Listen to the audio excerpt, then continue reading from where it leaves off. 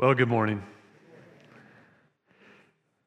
You can turn to 1 Corinthians chapter 12. We are in the section of 1 Corinthians speaking about spiritual gifts. And I was thinking about something this week that I believe is a profound encouragement to all of us, and also will humble us at the same time. I was thinking back to Matthew 16:18, where Jesus and the disciples are at Caesarea Philippi, possibly in front of the temple to Pan, the deity there. I don't know where he was exactly. And he looked at the disciples and he said, "I will build my church, and the gates of hell will not prevail against it." Remember that? Well, you remember that we're talking about the Lord Jesus Christ, who is the all-powerful God. And so he could choose to build his church by just a word, without any other help, right? He could sustain the church without any other outside help or any outside means. But he didn't do that, did he? Instead, Christ chose to use instruments, human instruments, fallible, fickle, fumbling, imperfect. Did I catch everybody here? He chose to use those kind of human instruments. He chose to use his sheep to build his church they're the instruments. He's doing it through instruments. The proclamation of the gospel, the maintaining of church through the way that we interact with one another and bring the word into each other's life. And how does he do all this? Well, when we become believers, the Holy Spirit endows us with spiritual gifts. So Christ is building his church through means of the Holy Spirit gifting believers to do the ministry. And so these spiritual gifts, these abilities, are given to us supernaturally by the Holy Spirit for a purpose. And the purpose, we're going to see today, is what Paul says is the common good. And so I just want to say, before we read the scripture, beloved, you are vital to this assembly. Think about how profound that is. Everyone is vital to the growth of this church. Does that not put you in awe of the Lord's ways? I mean, I don't know how you are, but if I want a job well done, sometimes it's really hard to teach children, isn't it? Because it takes 3 times as long for your child to do something when you're trying to show them something than if you do it yourself. And so that's the way it is, but God's not that way. And why is he not that way? Well, think about this. If you're like me, you sit back and you start thinking, yeah, I could do this, but what if I mess up? Beloved, you can't mess up. Do you know why? Because none of you are perfect. Paul teaches all the way through 1 Corinthians that God's strength is made perfect in our weakness. Now, that's not an excuse for just being half-hearted about stuff, but what it means is even our best effort, the best that we could possibly do. If I stand up here and everybody comes up to me afterwards, the pastor, you hit a home run. I've never had that happen. I will never have that happen. But if they did, that sermon would be weakness because of God's awesome power. And so you are endowed with a gift from the Holy Spirit that he intentionally implanted into you to minister to the body of Jesus Christ, and you cannot mess up. Isn't that wonderful to know? Well, let's stand and we'll read 1 Corinthians chapter 12, verses 4 to 11 together. And beginning in verse number 4, "Now there are varieties of gifts, but the same Spirit. There are varieties of service, but the same Lord. And there are varieties of activities, but it is the same God who empowers them all and everyone." Isn't that great? It's the same God. then power is your gift and my gift. To each is given the manifestation of the Spirit for the common good. For to one is given through the Spirit the utterance of wisdom, to another the utterance of knowledge according to the same Spirit, to another by the same Spirit, faith, to the same Spirit, to another gifts of healing by one Spirit, to another the working of miracles, to another prophecy, to another the ability to distinguish between miracles, to another various kinds of tongues, to another interpretation of tongues. All these are empowered by one and the same Spirit, who apportions to each one individually as he wills. Did you notice the profound emphasis on God and his Holy Spirit all the way through this? That's really the emphasis, not the gifts. Let me say one more thing before we pray. All the spiritual gift tests. I mean, if you want to go back 20 years ago and take all those tests that used to come out, I'll say this about the lists. These lists are not to mean, okay, I've got that one checked, that one checked. It's more of, here are some of the things that the Holy Spirit allows people to do, empowers people to do. This is not a hardened list, because if you look at some of the others, they're different. And so we must understand that. Well, let's pray together. Our Heavenly Father, we thank you for the Word of God. We thank you that you build your church by the Word of God, but you do it through human instruments empowered by the Holy Spirit who has gifted them. Lord, this is so exciting to think and to meditate upon. And I pray that this message will be an encouragement to all of us to serve his church. In Christ's name, amen. Thank you. If you remember last week, I said that spiritual gifts are not talents. They're not natural talents, and skills and abilities are granted by God, just as everything good and worthwhile is a gift from him. But these talents and abilities and skills are given to unbelievers just as well as believers. Talents and gifts and skills like that. An atheist or an agnostic can be a great scientist or a carpenter, an athlete or a cook or any of these skill sets. And if a Christian excels at such abilities, it has nothing to do with his salvation. Though he may use his natural talents quite well and quite differently after he is saved, he possessed them before he became a Christian. Spiritual gifts come only as a result of salvation. I think of the guys doing the sound booth, and they're using their abilities and gifts, or I should say their abilities and skills for the good of the church, aren't they? They're serving the body. We have a security team now. They're using their skills and abilities to serve the body. But that doesn't necessarily mean that that's their spiritual gift. It means they're using their skill. Spiritual gifts are endowed by us, by the Holy Spirit to us, supernaturally given, and only and always to believers in Jesus Christ without exception. Spiritual gifts are special capacities bestowed upon believers to equip them to minister supernaturally to others, especially to one another.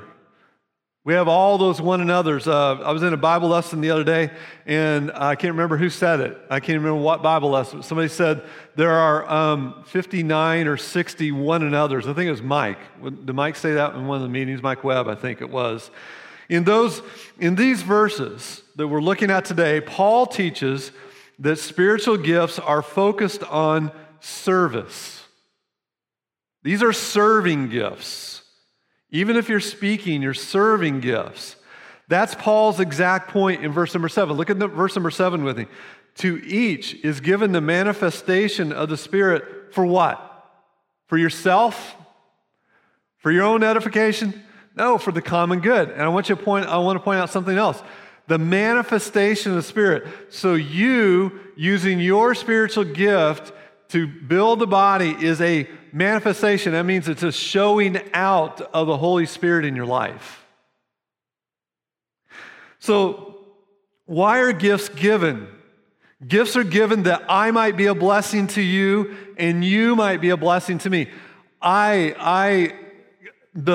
Every year in ministry, I become more amazed at the way God stitches the body together. You pretty much know what my spiritual gift is, right? Or actually, you could be up there saying, well, he's speaking, but I'm not sure what his spiritual gift is, right? I understand that. Touche.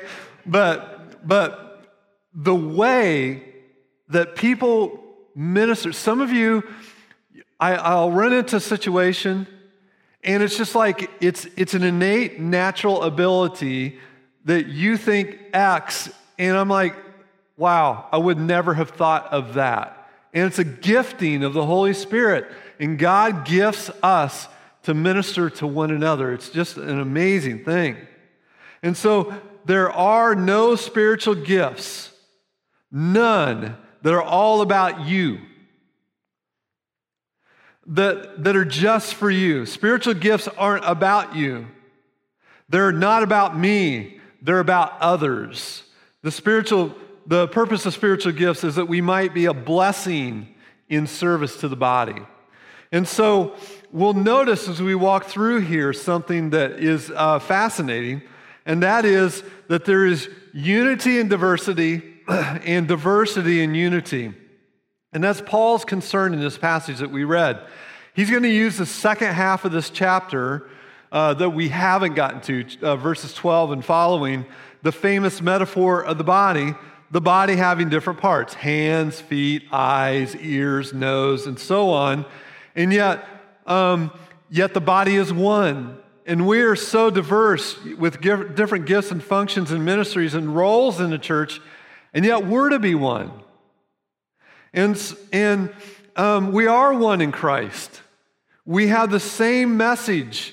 And Paul's going to teach the same message in verses 4 to 11, but he's going to use a different image to teach that same message. And a lot of people will miss this. So you have the body image of the second half, but in verses 4 to 6, he's not going to point us to the unity and diversity of the body, but he's going to point us to the unity and diversity of the triune God. Look at verses 4 to 6 with me. You see that? Now there are varieties of gifts, but the same Spirit. There are varieties of service, but the same Lord. There are varieties of activities, but the same God who empowers them all and everyone. Now, let me say a word about this. This is not meant to say, okay, well, it's God who empowers, and it's the Spirit who gives a gift of service. He's not dividing it like that, but what he's saying is the whole Trinity is involved in the whole package. Different gifts, different service, ministries, different activities we are all engaged in, they are sourced in the Holy Spirit, in the Lord Jesus Christ, and in God the Father Almighty. And so here we have the three-in-one, the triune God of Holy Scripture, who acts unitedly in giving the gifts to the whole church. Unity and diversity. Now keep in mind, and then look at verses 7 to 11, and notice that almost every single verse, as Paul goes through this list of spiritual gifts, he says the gifts are sourced. And they come not this time from the triune God, but all three persons, but from the Spirit. Look at verse number 8. To each is given a manifestation of the Spirit. To one is given through the Spirit the utterance of wisdom and knowledge through the same Spirit. To another, faith by the same Spirit. To another, gifts of healing by one Spirit. To another, working of miracles, and so on. All these, verse number 11, are empowered by one and the same Spirit. And so in verses 4 to 6, Paul says the Trinity, all three persons, bestows spiritual gifts on the church, but then he says the one who gives the gifts in verses 7 to 11 is the Holy Spirit. Is Paul confused? Yeah, not usually, is he? All right. Is he contradicting himself? He's actually teaching something that's very, very important about the doctrine of God. And I want you to hang in here for about a minute with me as we dive into the Trinity. Okay? This is important. I want to show you why this really matters. You see, there's a temptation, I think, that in certain points of doctrine that particularly the doctrine of the Trinity, that we begin to think that it's fundamentally irrelevant. And what I mean by that is, we believe it because we're supposed to believe it, but who knows what it's all about? I mean, you think about the Trinity. Can anybody here explain the Trinity? Anybody here perfectly understand it? Nobody does, right? Nobody does. And so yes, the Trinity. And then we sort of shrug and move on to things that we care more about.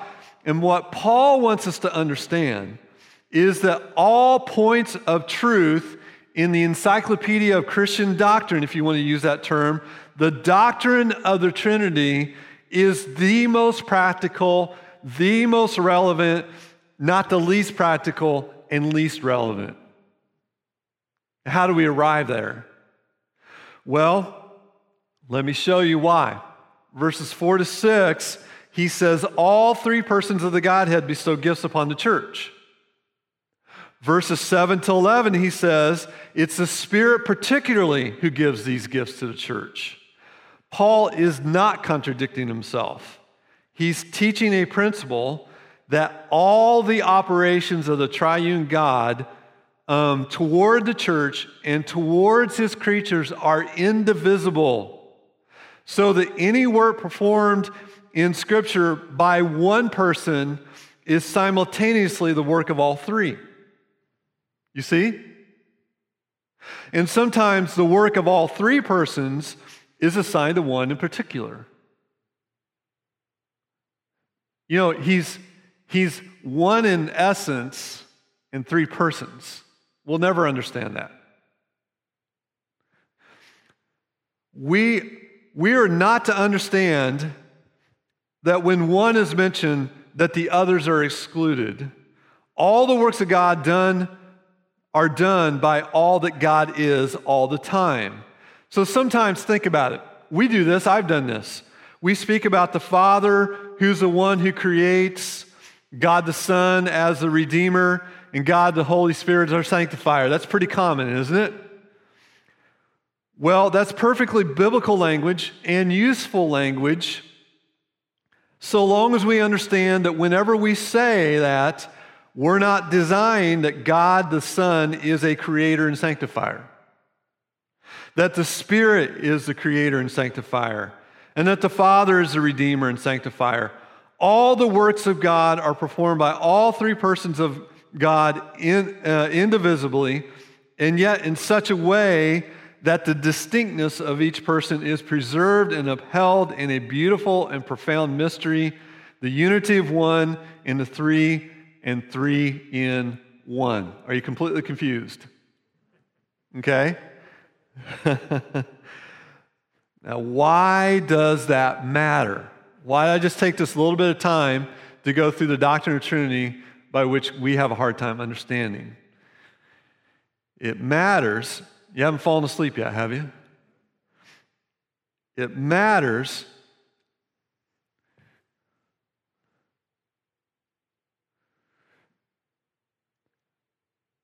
because if the God who gives gifts for Christian service is diverse and yet one, that is, he's a three in one, that there's in God both unity and harmony, well then, how can we who have been given gifts by this same God use those gifts for ourself and self-promotion and self-glory to the exclusion of others?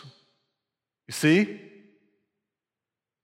If the church is to be the mirror of the unity and diversity of the God who has redeemed us, then by the way that we use our gifts for service, we'll promote our unity in our diversity. We're one church. And so I guess a good illustration is that we're one church, and when a group from our church or an individual from our church is evangelizing, it's as if our church is evangelizing. And when a person from our church is comforting somebody who's sorrowing, it's as if the whole church is comforting that person. You see? That's the unity and diversity. It will bring us together rather than single individuals out for particular attention or praise. It will cement our relationships as we serve one another according to the pattern of the Lord Jesus, who came not to be served, but to give his life as a ransom for many. So it's so important. The doctrine of the Trinity is not obscure or irrelevant, but it's profoundly practical. The God who redeemed us is one in three. He is profoundly united in all his works, and in himself he is one. And yet he is gloriously three. Marvelously diverse. And the church is to bear the imprint and the mirror of that unity and diversity of the God who has saved us. And so if you want to learn humility rather than promote yourself, then Paul invites us to the edge of the abyss and peer into the mystery of the Trinity, the unfathomable depths of that doctrine of God, and learn how small we really are. And then bow down and worship and rise up and serve for the glory of his great name. That's what it's all about. That's the Trinity. And yet we make it so much of an academic exercise, don't we? And we don't think about the practical implications of it. So to sum up, I'm going to just kind of something that is endemic to pastoral ministry, and that is this. People think that if the pastor doesn't do it, it didn't get done. You know what I'm saying? Like if somebody is sorrowing and somebody else goes to have prayer for them, but the pastor doesn't make it over, then they're upset with the pastor. Yet, if you understand the doctrine of the Trinity, the body was doing what the body was supposed to do, right? Now, do I go pray with people? Oh, I most certainly do. Do I make it to everybody? It's impossible to make it to everybody. And that is why you minister the way you can to other people in the body of Christ. And then it's as if the whole body is ministering through you. It's an amazing, marvelous, wonderful truth if we can grasp it. Well, what I want to do is go through these spiritual gifts. They're kind of, if you want to use the term, itemized for us. Let's just read this one more time, beginning in verse number 8. For to one is given through the Spirit of utterance of wisdom, to another the utterance of knowledge to the same Spirit, to another faith by the same Spirit, to another gifts of healing by one Spirit, to another the working of miracles, to another prophecy, to another the ability to distinguish between spirits, to another various kinds of tongues, to another the interpretation of tongues. Now, when you look at this list of spiritual gifts and really think about it, you can see there's really two main categories, right? There are two major purposes. There are the permanent gifts that edify the church, and there are temporary gifts that are signs to confirm the Word of God and will continue to give, God will continue to give permanent gifts to believers for the duration of church age, and those gifts are to be ministered by His people at all times. But the purpose of temporary sign gifts was to authenticate the message of the apostles as the Word of God until the time that the Scriptures were completed. And now that they're completed, they're self-authenticating. Understand what I mean? There were sign gifts, and we'll get into them, that authenticated the message of the apostles. Once the canon was closed, the book of Revelation was written, there's no need to authenticate Scripture. It authenticates itself. That's the way that works. So what are they? Now, let me say this in the front end. As I work through these, there's a ton of debate about each one of these. There's more debate about some than others. I'm going to give you the gifts as I see them, as I best understand them. You may want to argue with me. I'll probably just listen and shake my head and say, okay, and walk on, because there's a lot of difference of opinion about the spiritual gifts. But here we go. You ready? Number one, wisdom. Wisdom. In the New Testament, wisdom is most often used to refer to the ability to understand God's will and to apply it obediently. Wisdom then refers basically to applying truths discovered, the ability to make skillful and practical application of truth to life situations. Now, we are to all have wisdom, aren't we?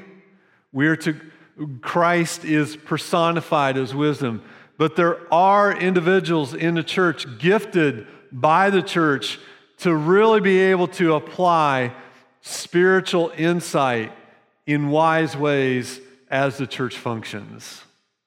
And that's the gift of wisdom, practical application of truth in divine situations. And it can be anybody. You know what I'm talking about. There are certain saints that just seem, after maybe a short season of prayer, they just seem to know how to apply Scripture properly. You've seen it before, I'm quite certain. Number 2, knowledge. Knowledge is a really broad term, which basically refers to perceiving and understanding truths of God's Word. Okay?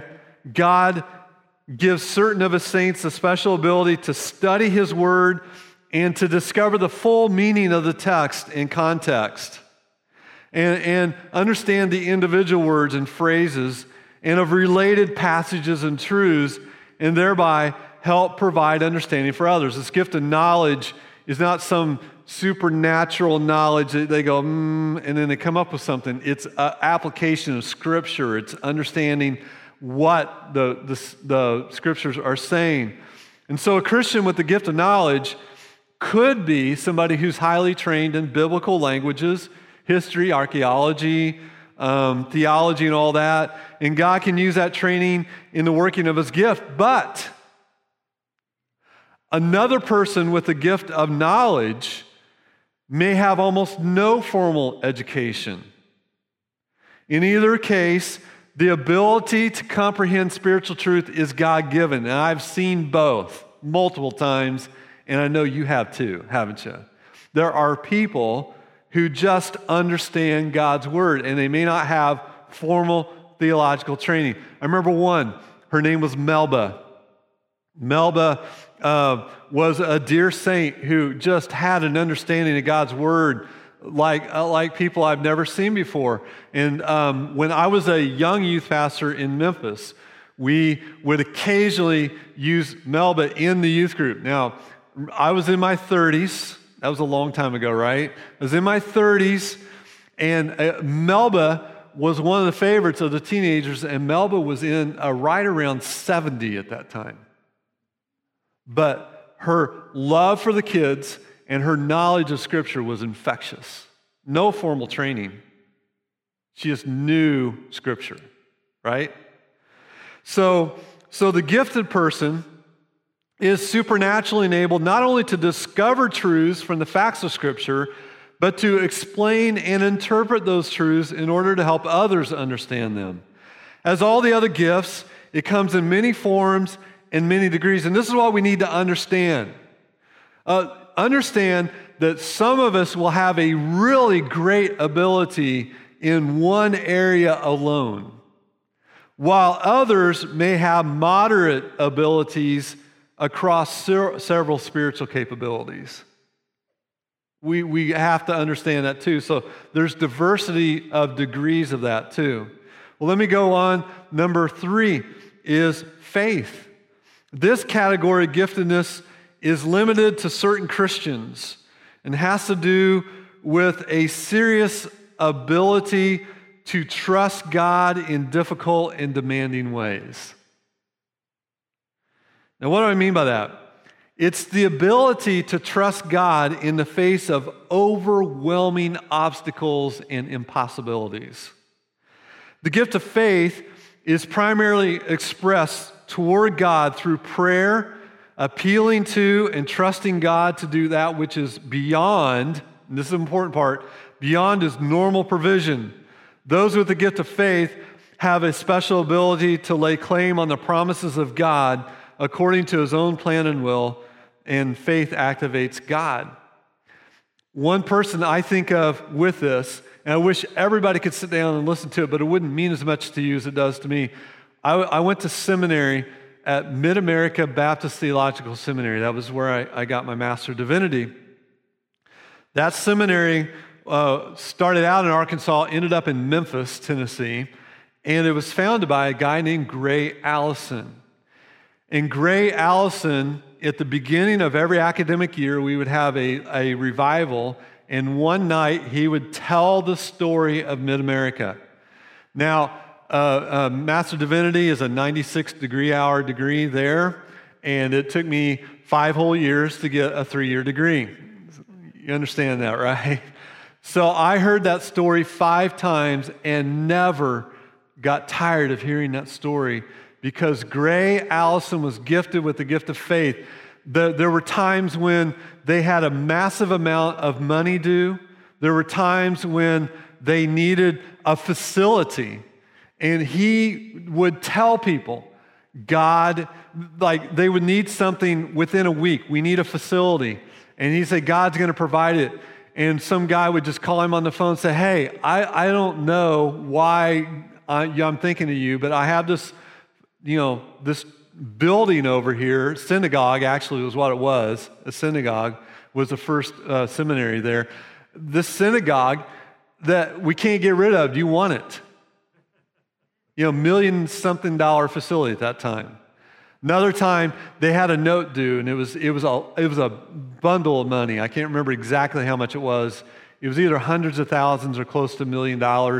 They're literally the day it was due, and people are saying, well, we're going to have to close down the school. And he said, no, God's going to provide. That day, the money came in from one guy, just called out of the blue. He said, I've been trying to get a hold of you for weeks, and I was just able to get a hold of you today.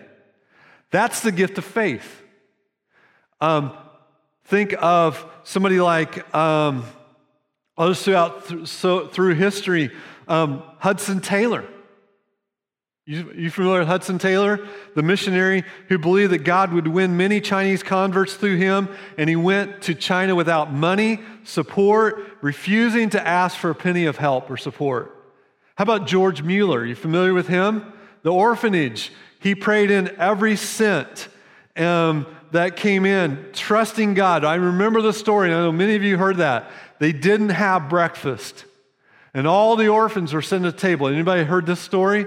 All the orphans sitting at the table, and he said, okay, we're going to pray for the food, and they said, there's no food, and he said, God's going to provide, and they prayed, and in the middle of the prayer, there was a knock on the door, and the milkman's cart broke down right in front of the orphanage, and that was provided, and something else was provided almost immediately. These are the people with the gift of faith. And so on the basis of one person's strong faith, others are helped and served. And through the history of church, thousands of saints with gifts of faith have believed God in the face of great danger, death, exercising their faith, and have strengthened the faith of brothers and sisters in Jesus Christ in the Lord. And it's a wonderful gift. And not very many people have that one, do they? Well, let's move on. Healing. Healing. Verse number 9. I want you to notice the language. Okay, so we've had singular. Now all of a sudden we have gifts of healing, plural. The gifts of healing were the first temporary sign gifts that Paul mentions in this passage. And since all these gifts were in operation then, the sign gifts were not placed in a separate category. Now let me stop here and explain what you see in the New Testament. 1 Corinthians was written very early in the history of the church. As you move through the history of the church, you see less and less mention of the sign gifts until ultimately there is no mention of the sign gifts. You didn't need to have them. And so all these gifts at the time of 1 Corinthians were in function. Now God may, let me say this, God may still heal directly and miraculously today in response to the faithful prayers of his children. Okay? But no Christian, I believe, today has the gifts of healing. Now, how is this apparent? This is apparent because no one today can heal as Jesus and the apostles who, with a word or a touch, instantaneously and totally healed all they came in contact with, and they even raised the dead. Nobody today has that like the apostles did or like Jesus did. A Christian today, by the way, has the right to ask God for healing of any illness, and I have friends who have been healed miraculously. I just heard a story of a baby who had a hole in his heart. They went, and I don't remember who told me the story, just this week, and maybe one of you told me the story, that the baby needed surgery. They lined up the surgery.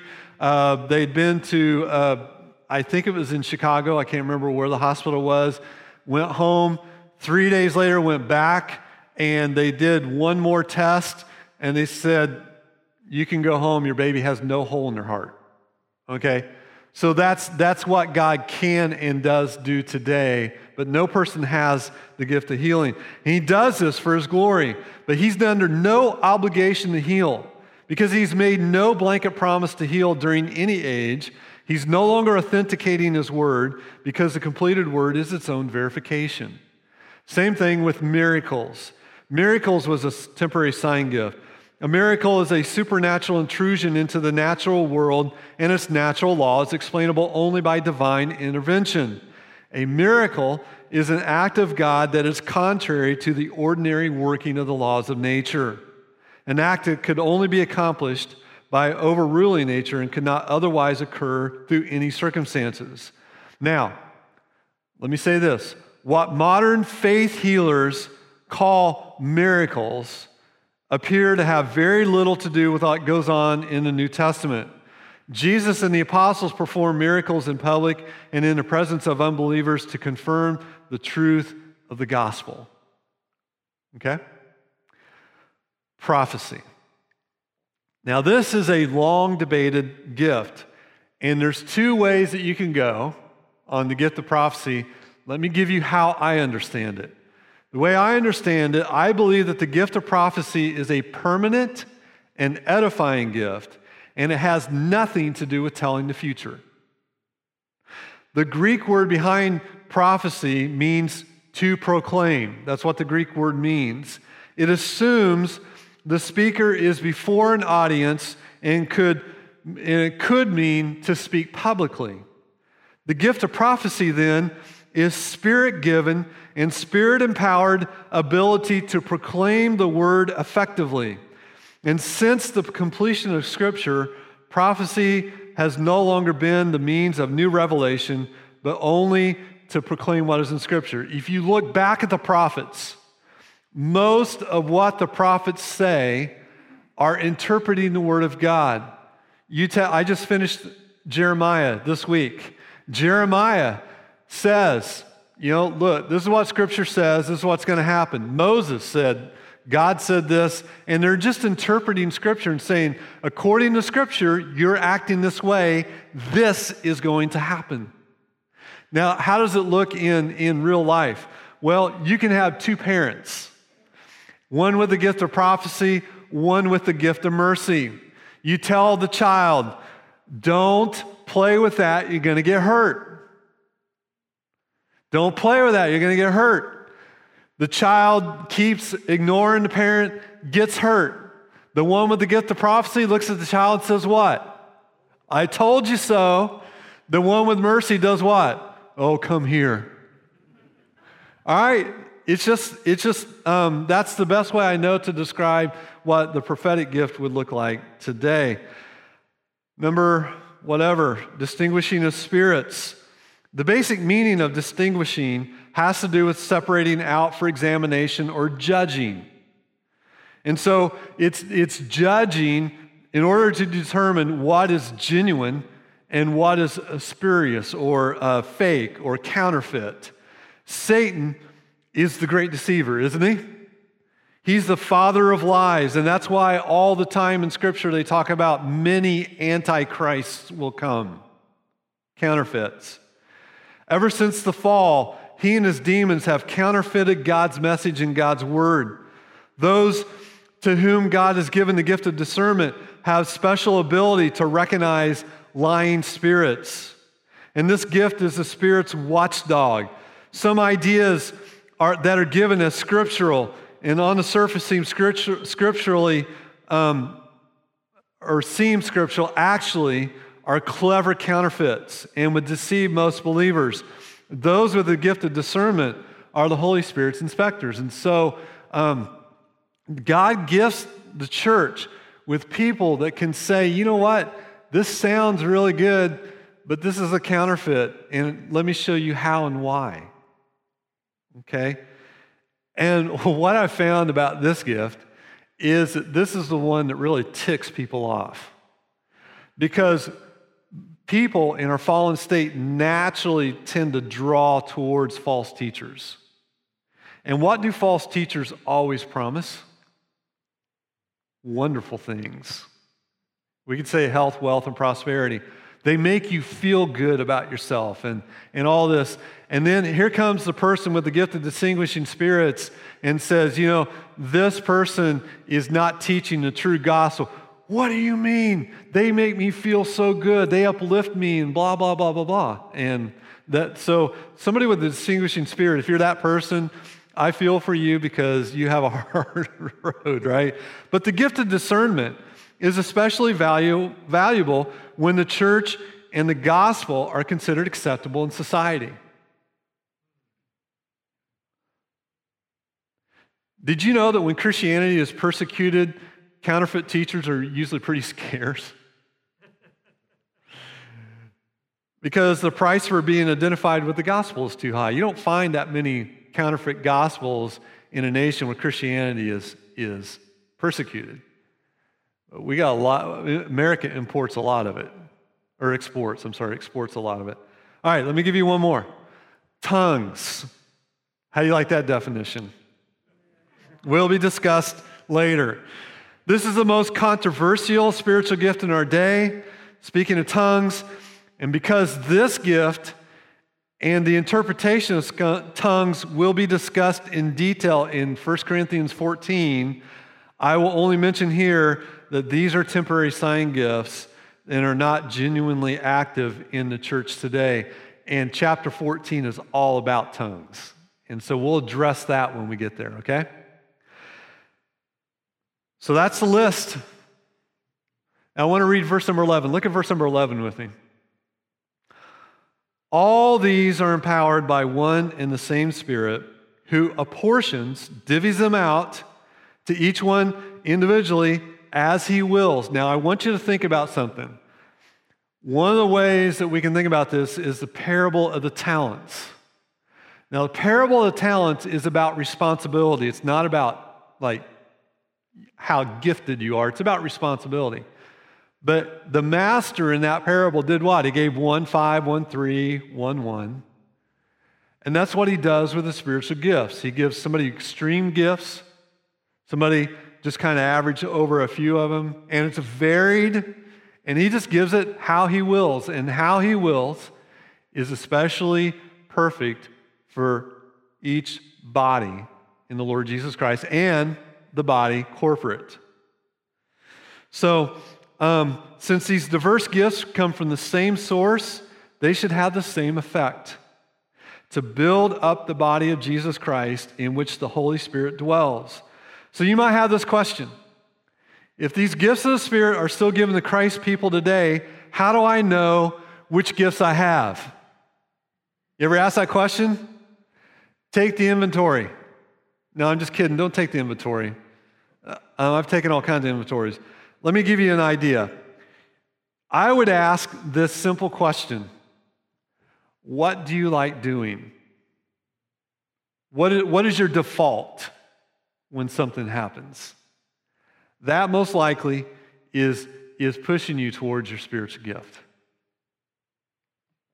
So I have a question for you. Are you serving Christ Church?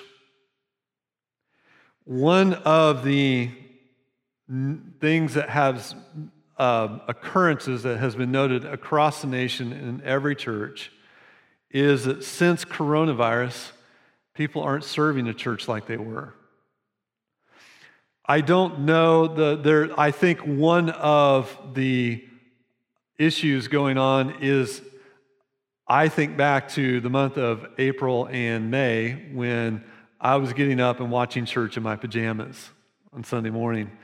I mean, it was painful to watch myself on TV. I understand that. But it was a lot of fun. We got up every Sunday morning. Jeffrey eats a ton, so I would fix a ton of French toast and eggs and stuff, and we'd eat a stack of French toast and a lot of eggs, fill our stomachs, then sit down. Usually I hadn't had a shower or anything like that, and watch church. And that's a lot of fun, isn't it? But that's not what God called us to do. God called us to serve. And so it may be that God is pushing us through this message, get busy. It's nice to take a break, and it was nice taking a break.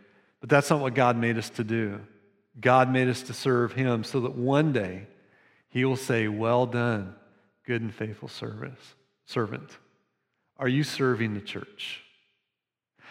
Lord, I thank you for the empowerment of the Holy Spirit, the gifting that you have given us.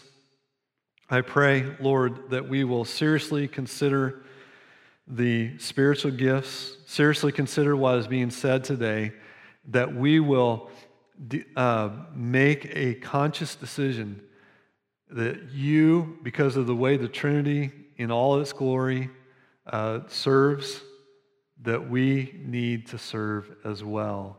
And Lord, I pray that you'll be honored and glorified, and by our serving, that we'll be in awe of you as well. In Christ's name, amen.